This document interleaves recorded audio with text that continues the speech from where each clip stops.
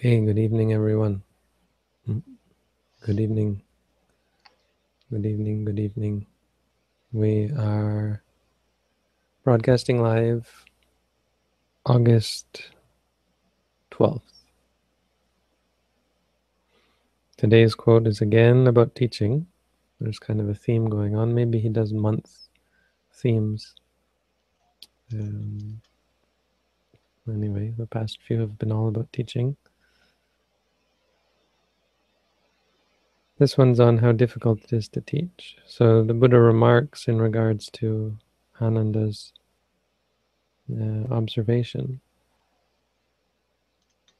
It's an interesting response because he doesn't actually address whether the monk who's teaching is doing a good job. Yesterday's was all about praise, but today's, it's almost as if he may not have much positive to say about this monk's teaching. But I think more importantly, he just has a different lesson to teach, and his lesson to teach on this one is a reminder of how difficult it is to teach and the right frame of mind we should put ourselves in if we're going to teach. I mean, actually, things I've been saying the past few days. We shouldn't teach. Shouldn't teach for gain. Shouldn't speak in dispraise of yourself or others. This is an interesting thing that I always think of. That when I think of this quote, this is the part I remember most. Is Atanancha parancha anupahaja. I will not. I will not denigrate myself or others. And this is a common fault of teachers, or we fall into this. And so it was telling to learn that this isn't something the Buddha recommends. To speak poorly of yourself. Sometimes in speaking, we will try to ingratiate ourselves with the audience by saying something bad about ourselves. To say, oh, I'm such this, I'm such that. I do it. I mean, this is something that is problematic in teaching. I mean, if given in a joke, can be okay, but it often is used as, it's kind of tricky, used as a means of ingratiating oneself with the audience. Oh, he's so humble, or making people feel like you're more approachable, maybe. But it's problematic because it first of all, the sneakiness, the sort of the underhandedness of it, but moreover, how it takes away the severity of what you're saying. If it puts you in a sense too much in the picture. It's about you then, and no longer about the Dhamma. The other one is when you denigrate others, when you speak poorly of others. That's another way of ingratiating yourself with people. Good way to make yourself look better is to put other people down. And that's, of course, unwholesome. Putting yourself down, you could consider it to be unwholesome directly as well. But that's something to keep in mind. Is the advice of the Buddha is not to speak denigrating yourself or denigrating others. Speaking with kindness. Speaking as a means to gain is also quite difficult because it's easy to, for a speaker. I had a student who teaches. He's a layperson, and he does life counseling or something like that, training people to achieve their dreams. And we were talking about this idea of teaching for money, and he said it's really awful because he could be totally sincere and focused on the teaching, but no one would come to his seminars, or he wouldn't be able to sell his packages. If he was just letting it go and really concentrating on the teaching itself, he would never make money. He wouldn't be able to do it. So he has to push his product. He has to find ways of speaking that encourage people to sign up for seminars or this or that. And it feels, of course, unpleasant. But he said people will come up to me afterwards and say, it's great, but I felt like you were a little bit pushy there, and he understands that, but the facts are the facts that if he doesn't do that, he can't make money. And that idea is the main reason for never charging for the Dhamma, for never having, even for charging for a course, or even having a suggested donation, even saying that courses are by donation. How can something be by donation, right? I mean, it's a misuse of the word, but the meaning is uh, pay as much as you can, which could be zero. But it's not really a donation. I mean, a donation is a gift that is not in return for anything, right? Without any mm, what do you call compensation, or without any sense of being a payment of a debt. A donation is something given free and clear. It could be out of gratitude, but no further than that. So, this is the reason for. But even still, see, even talking about this for myself, the question is, you have to ask yourself: is he pushing me to? Does he want me to give him something? Obviously, there's nothing to give here. This is all free and online. But it's something this Buddha said is very difficult, because it's easy to fall into, and you see people falling so desperately into this. They start off fine, but in the end, it's all about making money, and it's all about, and sometimes it's with a good end. It's to keep going. We can't continue. We had a monastery in Thailand. Well, we didn't have. I've never really had a monastery. We're trying. We're working on it. But I was at a monastery in Thailand. I was after Doi Suthep. Let me think. After I left Doi Suthep, I went back down to Jom Tong. It was just too much for me. I felt like I was a young monk, and look, I can't survive up here. It was great. We were teaching so many people, but it was hard on me, I felt. And so the head monk, he wanted me to stay. Even I caused some trouble. We anyway, don't go into it. But in the end, he said, stay. And or it was actually, I went back to visit him, and he said, come back, which is really hard for him to do, because he was a really fairly important monk, and you don't really refuse him. And I refused him. I said, I really just want to stay with my teacher. And he got upset at me. He said, fine, then stay with your teacher until you're 10 years a monk. I was only 4 years a monk at the time. And then I went back to Jom Tong. But Jom Tong was difficult, because at this time, after seeing all this corruption, I decided not to use money anymore. And that made it difficult to stay at Jom Tong, where they all use money. So then I decided to go off into the forest. And I told my teacher that I was intending to go on Tudong, which is this practice. It's a corruption of the word Dutanga, where it originally meant you keep specific practices. It still does, but in Thailand, it's evolved to mean wandering. So I had the idea of just not having my own monastery, but just wandering, worrying about myself. And as soon as, I don't know if he could read my mind or not, but even before I had explained my plan, he was already putting his foot down, and he said, you're going. So I said, I was thinking I'm going to go spend the night at this monastery, forest monastery, where we had spent the night. I'm going to go visit there. And he said, yes, you stay there. And he said, I want you to stay there and teach there. And so that was that. I went there and I stayed there, but it had a head monk. And he said that, well, the head monk can teach Thai people, you teach Western people. So we had set up this center to teach, and it was nice for a while. We had some kutis, and the head monk let us use them, and it eventually blew up. But when it was good, it was pretty good. There were a lot of mosquitoes there, but we had mosquito nets around our kutis. I was staying in actually Ajahn Tong's kuti. They had built this kuti, I think built it for him, or they dedicated it to him, or eventually they gave it to him.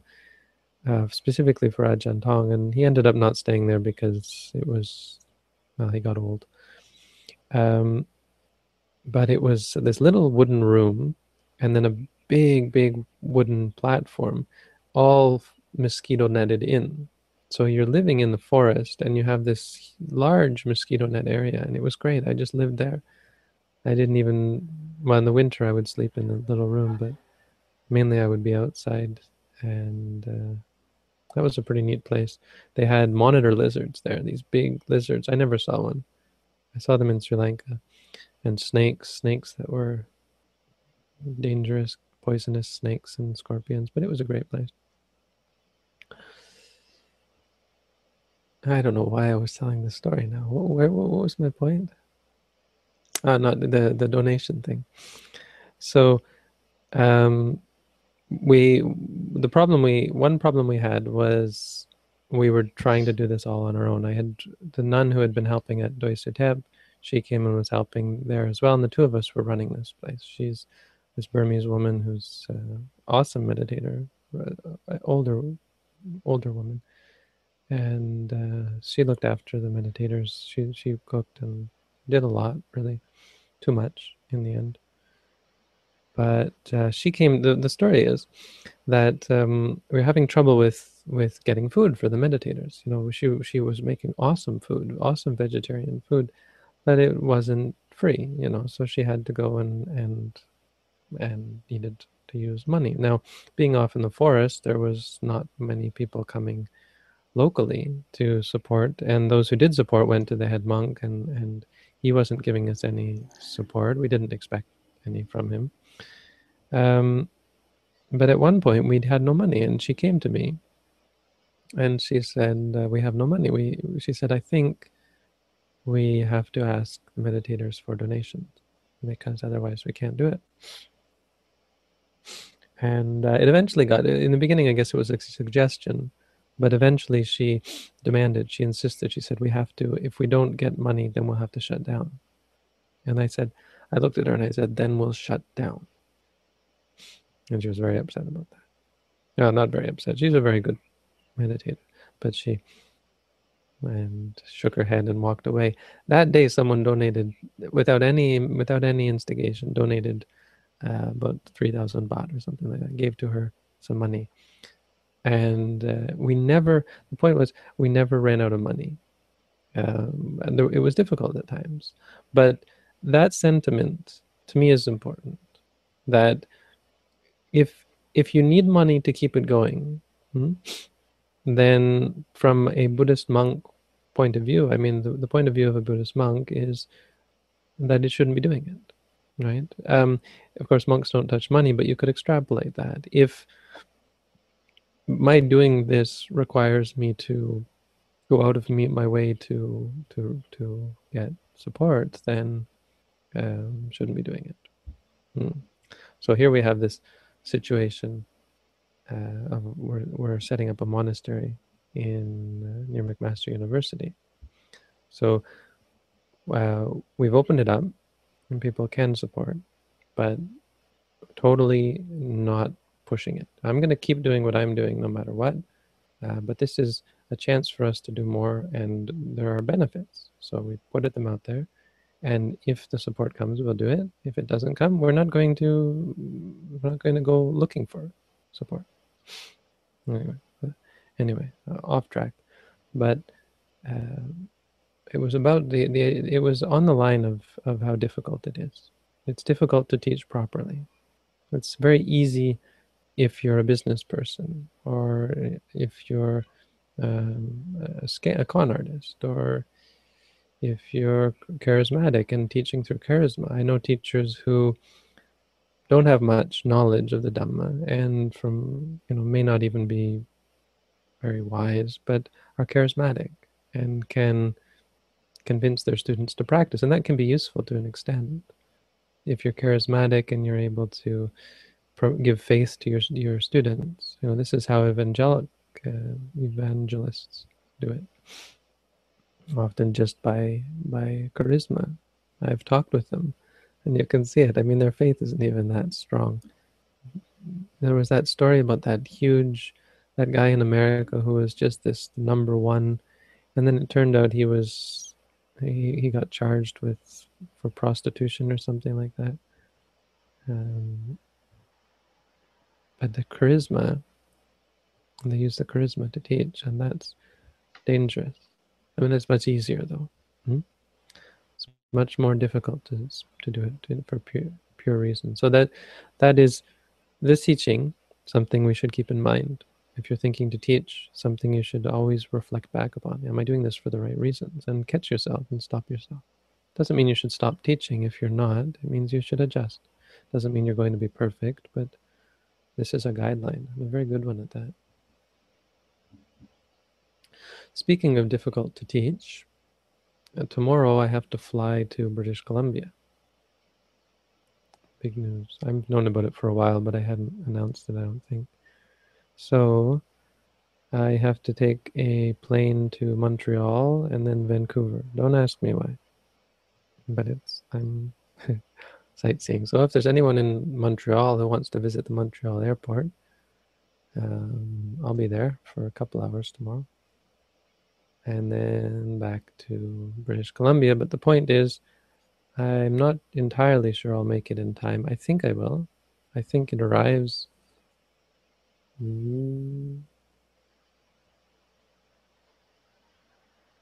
Arrive. Huh. Looks like the times have changed. I mean, it's supposed to arrive at 7, 6 or 7. So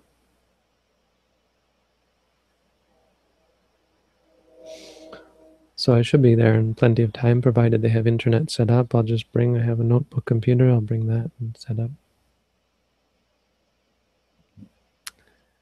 But yeah, this is teaching. I'm not sure if I'll be doing this again. We'll have to see. But there's a really nice group in British Columbia. It's a Sri Lankan monastery. And they've invited me once before, and they've got a large community. And they wanted me to go and live there, really. I think if I was willing to stay with them, they would invite me to live there.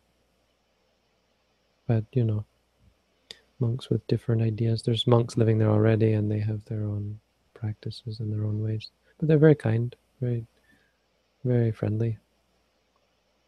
So visiting is nice. But yeah, so I'll be in a different place. Hopefully it'll be the same setup. You'll just have a different background.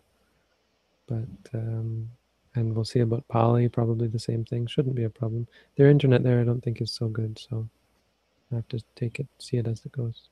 See how it goes. Anyway, that's enough gab. Anybody got any questions? Robin? I have a question. Sure. Or do we have questions up here? No, you get priority. Go for it. Okay. When you read Mahasi Sayadaw, he always makes a point to say to note an intention before you move, note the intention to stand or to sit. Yeah. And I wasn't sure if you suggested that as well. Yeah, not as often, not to everyone. But yeah, we usually mention it. I find that Ajahn Tong doesn't emphasize it too much. When we emphasize it, and this is when you're taking the teacher course, you'll understand the sort of the stages. But when we emphasize it, when a meditator enters the second stage of knowledge, if they're having trouble with it, or if it's not clear that they're seeing it, if they're clearly seeing it, you often don't have to mention it. But it's a good way of helping the meditator see cause and effect. So it's useful. But yeah, it's something that you should do. Something that is worth acknowledging. Okay, thank you, Bhante.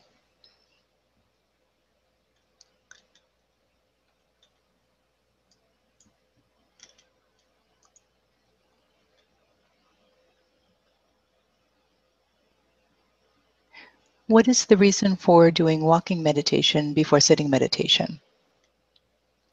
The main reason is that walking meditation has, the Buddha says, the concentration that arises from walking meditation lasts a long time. This is a direct quote from the Buddha. So the idea being that it extends into the sitting. It's not so much that it's done beforehand. It wouldn't be awful if you started with sitting. It just, there's a benefit from the walking that leads into the sitting. Walking meditation charges you up, and so by the time you're sitting, you're in a different state from when you started walking. So the sitting is more powerful and more beneficial. That's the theory. Sometimes when I meditate, I feel like one half of my mind is reluctant to work. How should I interpret that? There's no halves. Mind is mind. It arises and ceases. So you have to be clear. Yeah, you're the terminology has to be precise. So what that means is sometimes there arises an aversion to work. So when that arises, that's an experience. It's based on dosa, anger, and you should acknowledge it. Disliking. Don't worry about your practice. Don't. The problem is we tend to think of things as entities. So we have the practice and we have the mind. These don't exist. Forget about those. You're not practicing. You're not doing a half an hour, an hour, or whatever. You have one moment now. And in this moment, what is happening? That's what you have to concern yourself with. And that's all. Don't worry about, is it proper that I, force myself to do this? Or do I have legitimate reason not to want to do this? There's no this. There's only the aversion. Focus on that.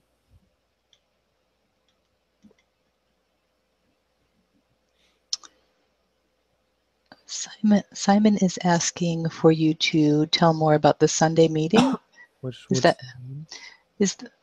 Simon, is that the Sunday study group with the Visuddhimagga and Pali study group that you're asking about? Or does he mean the organizational meeting, volunteer meeting? The volunteer meeting?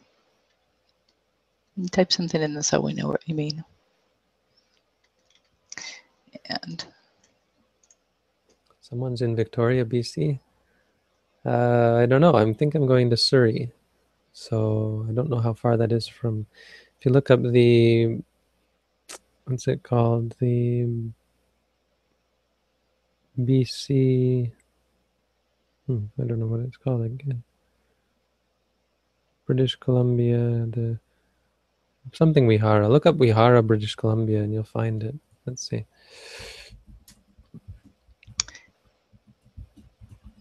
Can you speak on homosexuality and Buddhism? I sure can. bvs.org. That's it. That's where I'll be staying. Oh, they have a nice website. Am I on their website? Nope. What was last year? Schedule special events. I'm probably not even on their special. I'm hurt. Not on their special events list. That's a shame.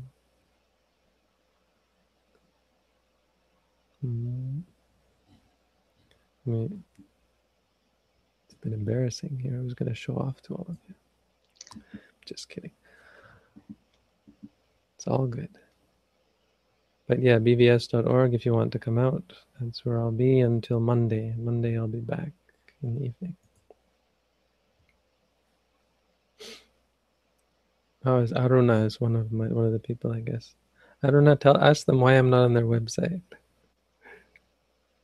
The problem is monks and technology often don't mix. So often they have a hard time updating these things. Anyway, it's not any benefit to me. It's just to be useful for people who want to come. And I'm not even sure what I'll be doing, actually. I assume we'll be doing meditation courses. I think Saturday, Sunday we'll have meditation courses. Probably Sunday they want me to teach at the Dhamma school for little kids. So they got a room full of,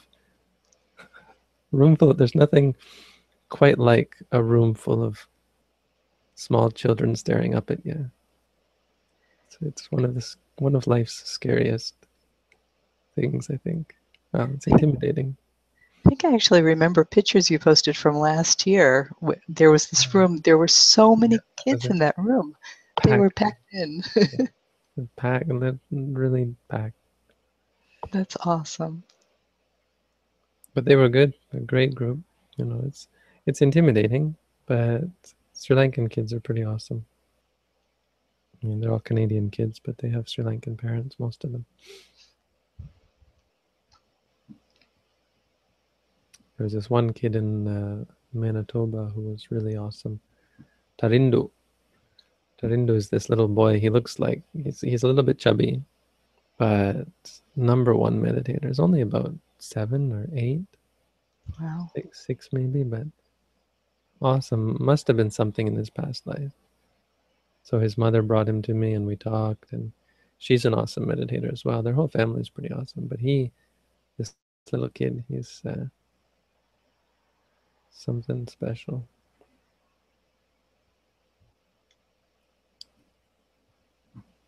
That's what you get when you have a Buddhist culture. You know, when your society is Buddhist and you have the whole culture is Buddhist, you get these beings who somehow are far more powerful than those of us who are born again Buddhists, or late comer Buddhists. We're struggling. We struggle fresh, but there are people who have cultivated this for lifetimes, and they have this power to them. That's something you see much more in countries like Sri Lanka. A lady that I sit with at Wat Lao sometimes, she showed me a little video of her grandson. He's so small. He's like a year and a half old, and he goes into the room and he bows down in front of the Buddha and everything. It's so cute, and he's so little. He does it all the time. That's the thing. I mean, kids are malleable. If you teach them whatever you teach them, they She said learn they really very didn't quickly. they didn't even teach him that. He does it. They think he's really special.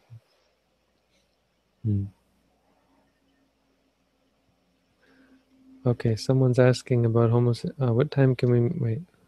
Okay, yes. Can you speak on homosexuality in Buddhism? There's not much to say. I've actually done videos on it. So what is homosexuality? Well, sex is unwholesome. Having the desire for sex is desire, so it's unwholesome. I think we had good answers to this on Stack Exchange. If you go to buddhism.stackexchange.com, you find lots of... Robin, could you type that in for everybody? Sure. Robin's an avid user. Actually, I want to ask Robin if she'll take my place as moderator. Oh, no way. Come on. I'm not really moderating anymore. And I'm probably You're a not. great moderator, and Yeah, but I'm not. I think I'm going to ask them to quit. You'd be a great moderator.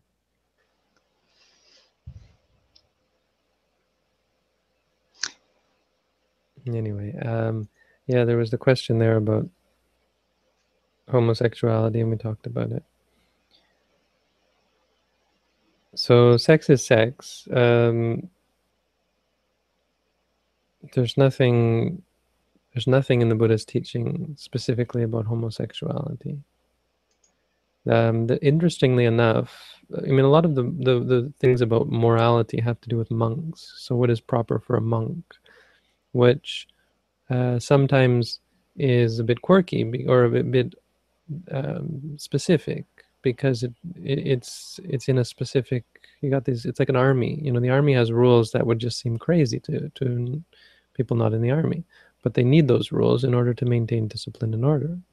Buddhism has similar rules, so similar culture. So one thing that's remarkable, I mean, worth remarking on, is if a male monk touches a female with lustful intention, it's a huge offense. It's a serious offense. They're put on probation.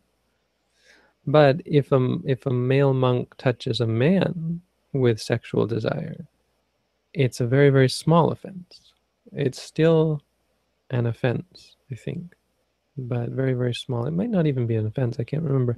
But the point is, you can't control when sexual desire is going to arise. Dealing with a mostly heterosexual society or group, these rules enforce some sense of order.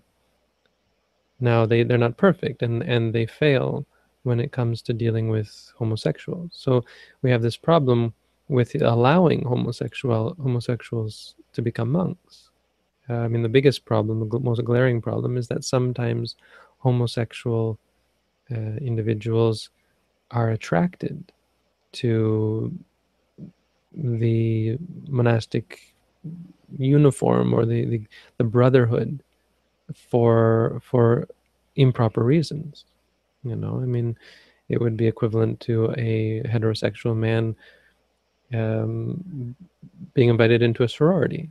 I don't know, I mean, not exactly, but I mean, some people in Buddhist societies, homosexual who have homosexual desires, enter into the monkhood for those reasons, with those desires, not intending to free themselves from those desires, but intending to indulge in them.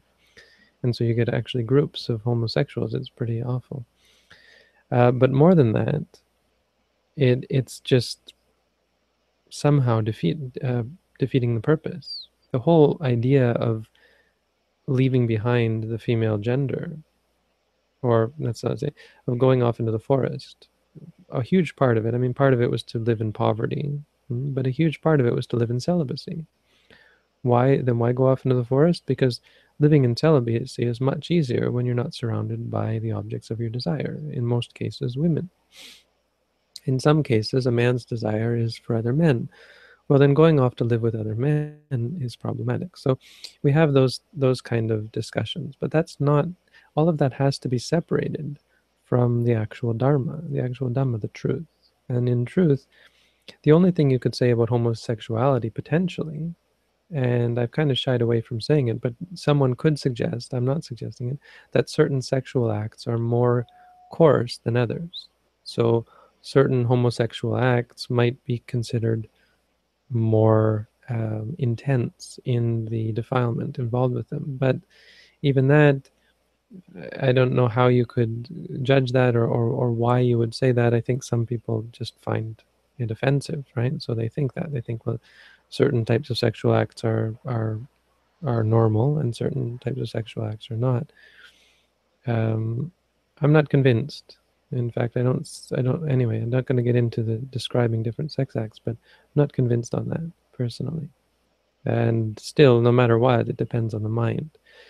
The most important thing is to focus on is the mind. If someone is to be sexually active, they should be clear that they're doing it for the best reasons possible. You know, obviously, rape is absolute horrific. Doing it just for lust, like going to a prostitute, is pretty bad. But using it as a means to express love for your partner, it's not really that harmful. You know, it's not something that you should be doing during a meditation course. But as a Buddhist, to do it, as long as you're keeping the 5 precepts, the potential to progress is still there. And it doesn't break the 5 precepts to have homosexual romance. It doesn't. So that's it. I mean, unless you're talking about becoming a monk, there was someone asked me once, can a homosexual become a monk? And I said, no, absolutely not. But a heterosexual person can't, or how she phrased it made it open for me. I said, a heterosexual man can't become a monk either. You have to become a monk, you have to give up sex entirely. So that's the point of it. And that's really how the rules are. It's quite, it's great for us to be able to say that in modern times, because this is a big question now, and a lot of religious people are against homosexuality. But Buddhism is, as far as I can see on this subject, clear. Now we have a harder time with the subject of women, the sexism in Buddhism. But homophobia doesn't seem to have any part. There's even stories in the rules about homosexual acts that got the monks kicked out, but just because they were sexual acts. There was no differentiation between heterosexual acts and homosexual acts made by the Buddha.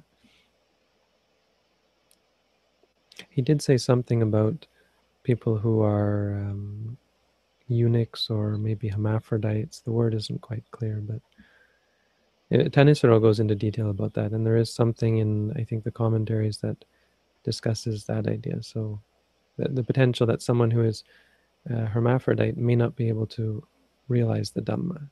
Okay, so that's controversial. Figure that out for yourself. But specifically homosexuality and one's sexuality is, it's just a habit, It has to do with the desire for pleasure. And we've built up this association with certain acts and certain objects as being pleasurable. A woman who's who is highly sexually active towards men, and is then reborn as a man for whatever reason, may still have attachment to men. It seems like that might be a part of it. Like, it's probably more likely for men to be reborn as men. That's probably more likely, but it doesn't seem that difficult for a man to be born a woman or a woman to be born a man. And if they have strong sexual desires, that can influence, it seems, can influence their rebirth and change their brain, the normal development of the brain, to, instead of being, and I don't even know if it has to do with the brain, but whatever, however, to have them be more inclined to desire for the same gender. It's really probably as simple as that, and therefore as innocuous as that. Still just sexual desire. I mean, what is a man and what is a woman? In Buddhism, man and woman is one specific quality of rupa. There's nothing mentally male or female. The mind does not have the quality of mental or female. It's a physical quality. That's the only mention that's made in terms of ultimate reality of gender. So that's on an ultimate level.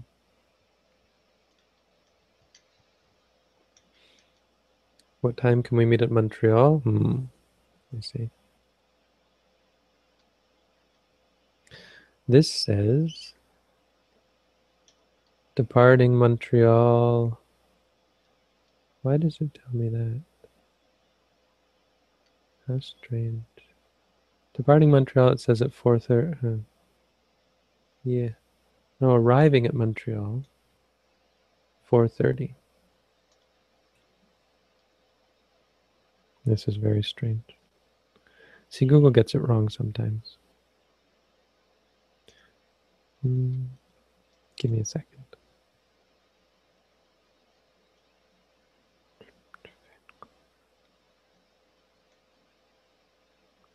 Okay, well this one says 4 p.m. So I arrive in Montreal 2:15 and get on the next plane at 4. So if you can make it then.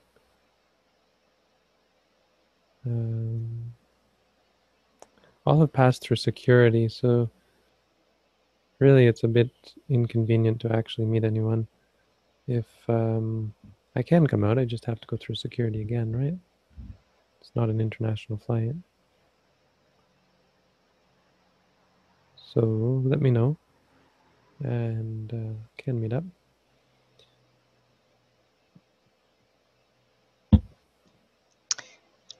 As a teenager in the very materialistic American culture, and with the accessibility of the Dhamma online, I often feel overwhelmed, even scared by the awesomeness of the practice and the Dhamma's implications.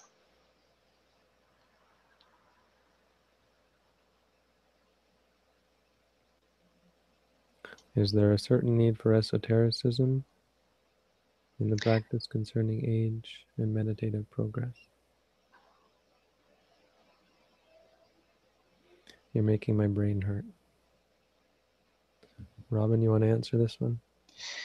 Okay. I'm sorry, I sometimes don't realize that there's a second part to the question because... Are we still going over the character limit?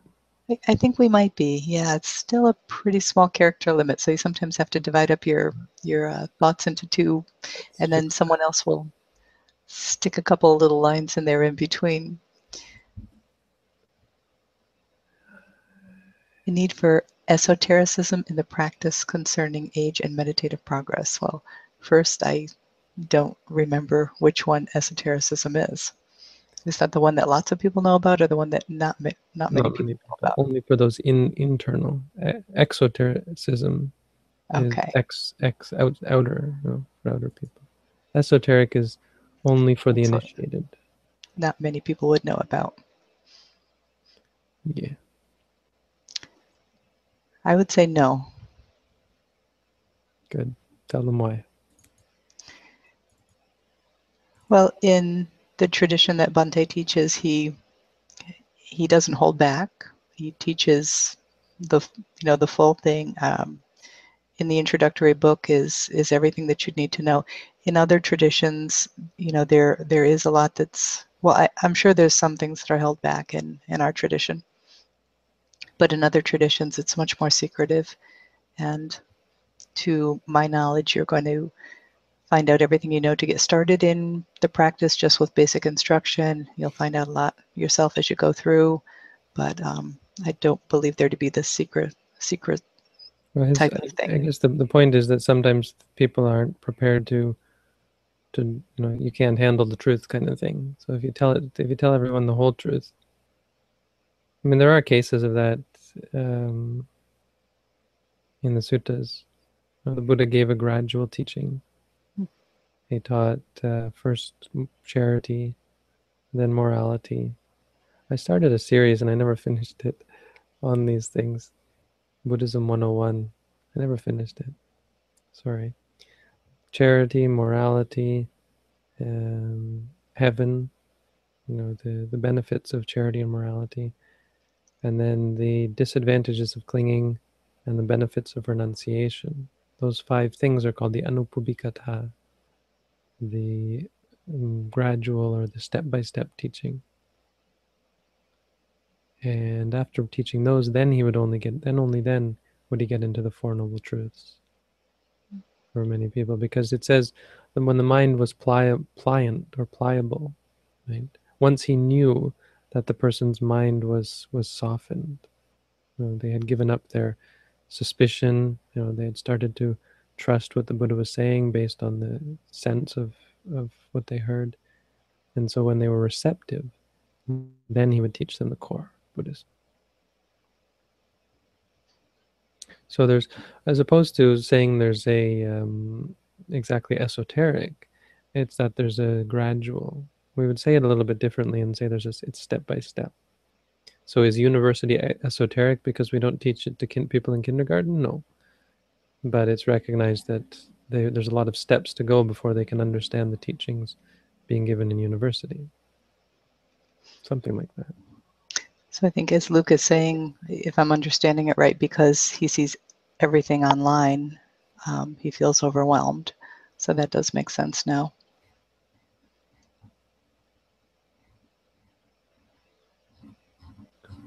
Where is I'm looking for this limit. There's a limit to, here we are.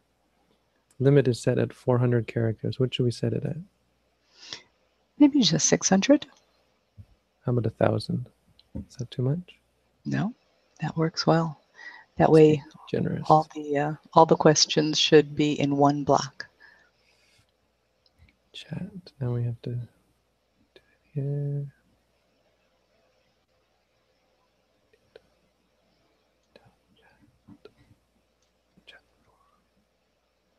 So then in that case, when someone's seeing, all of the Dhamma online and being overwhelmed, what would you recommend, as a way to kind of limit yourself in the same way that this gradual teaching would occur? Well, I mean, you can buy a university textbook. Doesn't mean it's going to be of any use to a person in kindergarten. Anyone, an 8-year-old can buy a university textbook. When I was in high school, I wanted so much to be well read, and it wasn't even there was no sense of wanting to look. I just really wanted to read the big books. So when I was in grade 11, I got a secondhand copy of Anna Karenina. Now, if you've ever read Anna Karenina, it's a very difficult book. I mean, it's not for an adult. It's not a book for me. I couldn't get past the first chapter. It was terrible. I would read it once and read it twice, but I did impress my English teacher. I ended up getting a very good grade. So it wasn't my intention. It honestly wasn't. I really wanted to read that book, but couldn't. Yeah, so I don't think it's such a big problem. It's just that it's not going to do you much good. If you really want the benefits of all the teachings that are online, you do need a structure. You need to take it step by step. You need to forget it all and learn it the right way. Learn it from a practical point of view.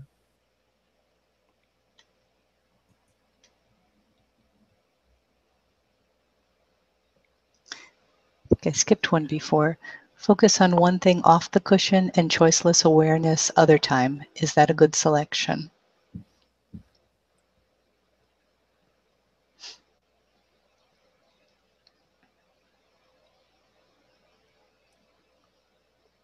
These buzzwords, no choiceless awareness. I never use that term. I know people do.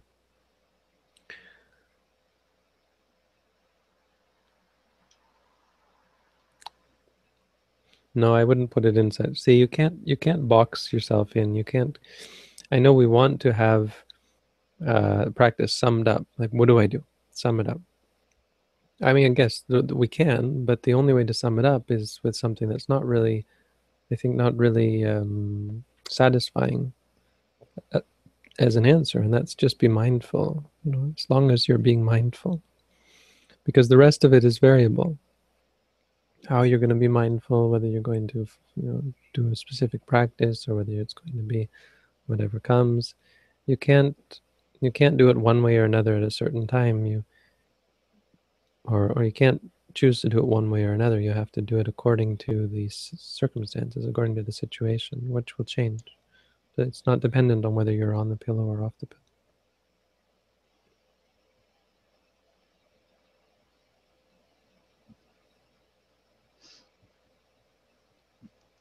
Is there a reason for some knowledge to be kept secret about meditation progress, perhaps in regard to the fact that monks are recommended not to disclose attainments? No, that's nothing to do with it. Monks aren't to disclose attainments because it's bragging. It's just a bad form. It's and it's dangerous because it leads people to lie when they want to keep up. If I started telling you about my attainments, or Robin started telling you about her attainments, and then you all fell in love with her and thought, wow, she must be a great teacher, then I would be like, man, now no one's paying attention to me. So I would lie and I would say, no, I'm also this and also this. So it leads to huge problems. And it's just, that's, you don't even have to explain it like that. It's just not proper for one to disclose one's attainments. For monks, it's considered to be really bad form, and it's against the rules. It's not a major rule. It's a defeat rule if you lie about it. If I were to lie about my attainments, I would no longer, at that moment, I would no longer be a monk.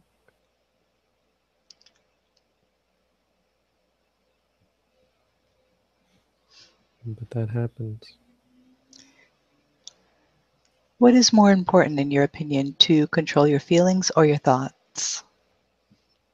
I don't have an opinion either way. They're not your feelings or your thoughts. Controlling them, not so important. Understanding them is most important, but understanding reality is most important. It doesn't matter whether it's your thoughts or your feelings. Understand that. Best be full of wisdom, best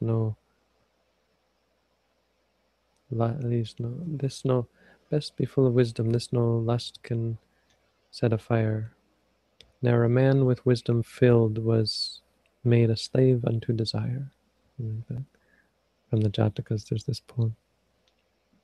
Best be filled with wisdom.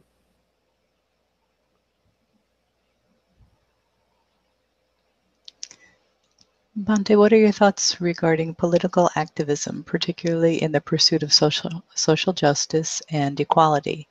Can I remain politically involved while still maintaining a good practice? Absolutely. Helping the world, helping other people. Ashoka is an example. He was a king and he did awesome things for people. The king of Thailand is an awesome example, how much he helped the people. You do it dharmically. I mean, getting involved with politics based on the Dhamma is an awesome thing.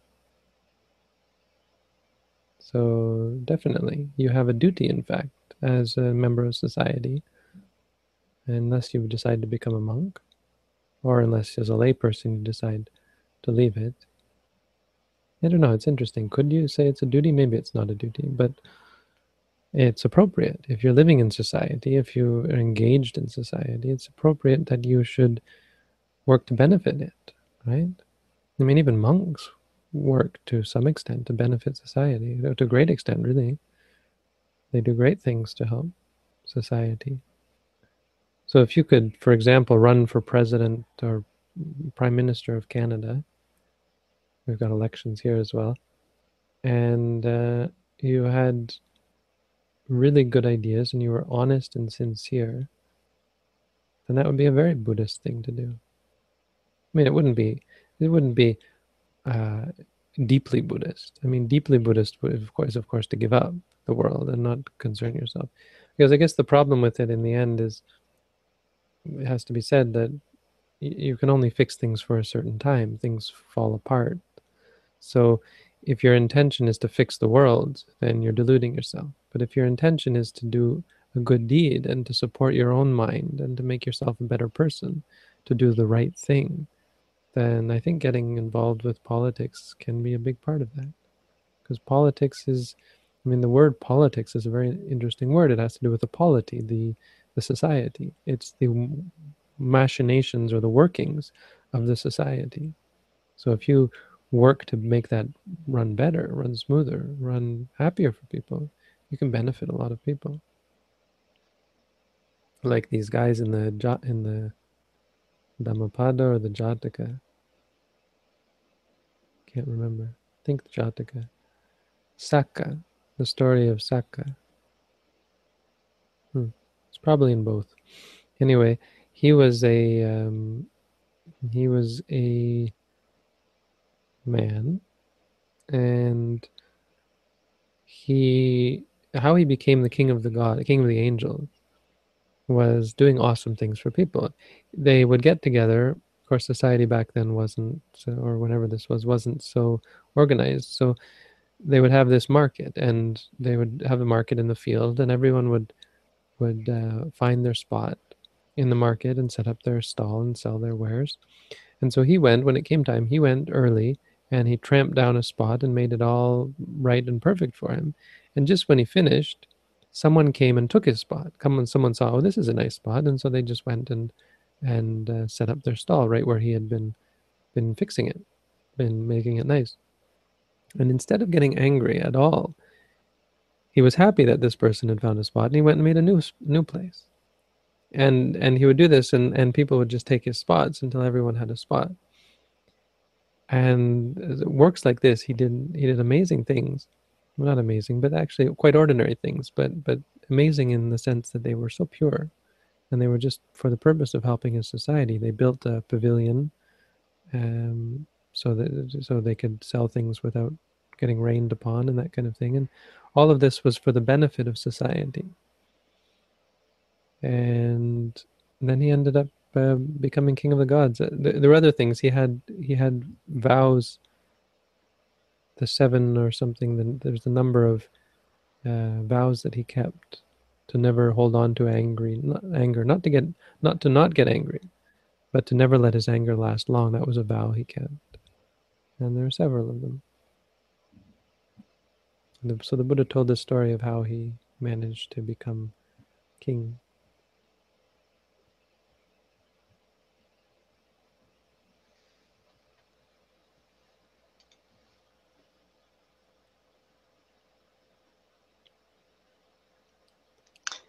Is there some benefit in karma terms to help someone who acts well over someone who acts bad?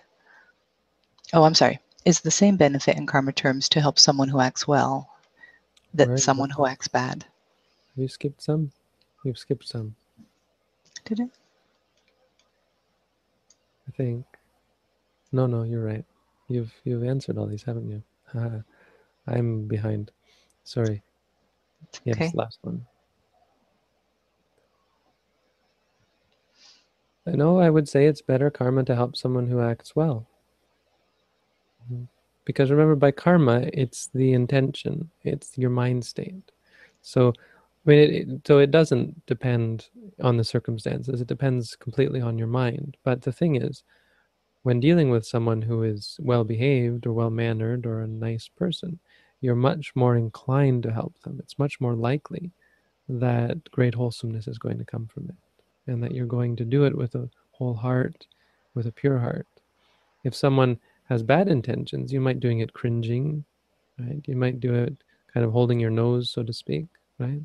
And that's certainly not, um, generally not with as good of an intention. Now, you could flip the tables and say, well, but there maybe is more of an impetus to help someone who's not doing well, who's got big problems. If someone's a real terrible person, then there might be more, if you could change them to become a good person, that would be a much greater thing. I think there's a general consensus that that's not nearly as easy as it seems. I mean, so yeah, it would be awesome.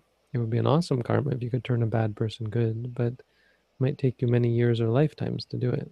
Whereas helping good people, sometimes there are good people who, simply for not hearing the truth, are wasting away. This was why the Buddha was convinced to teach, because he saw that really there's no reason not to. People are just ready to hear the Dhamma. So he said, I'll teach for those people. Okay,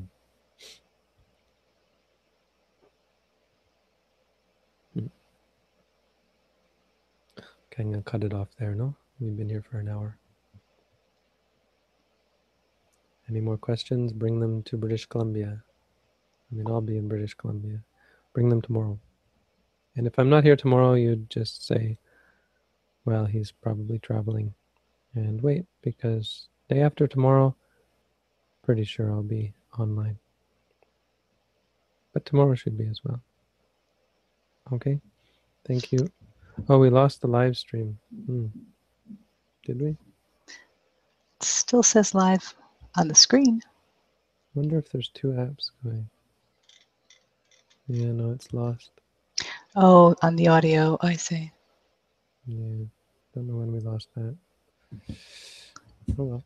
Oh, that's okay. You still have the full YouTube. Just rambling anyway. Oh no, answering questions, right? You are. Okay. Well, Thanks, safe travels tomorrow, Robin. Bhante. Thank you. I'll see you tomorrow if all goes well. Thank you. Good night.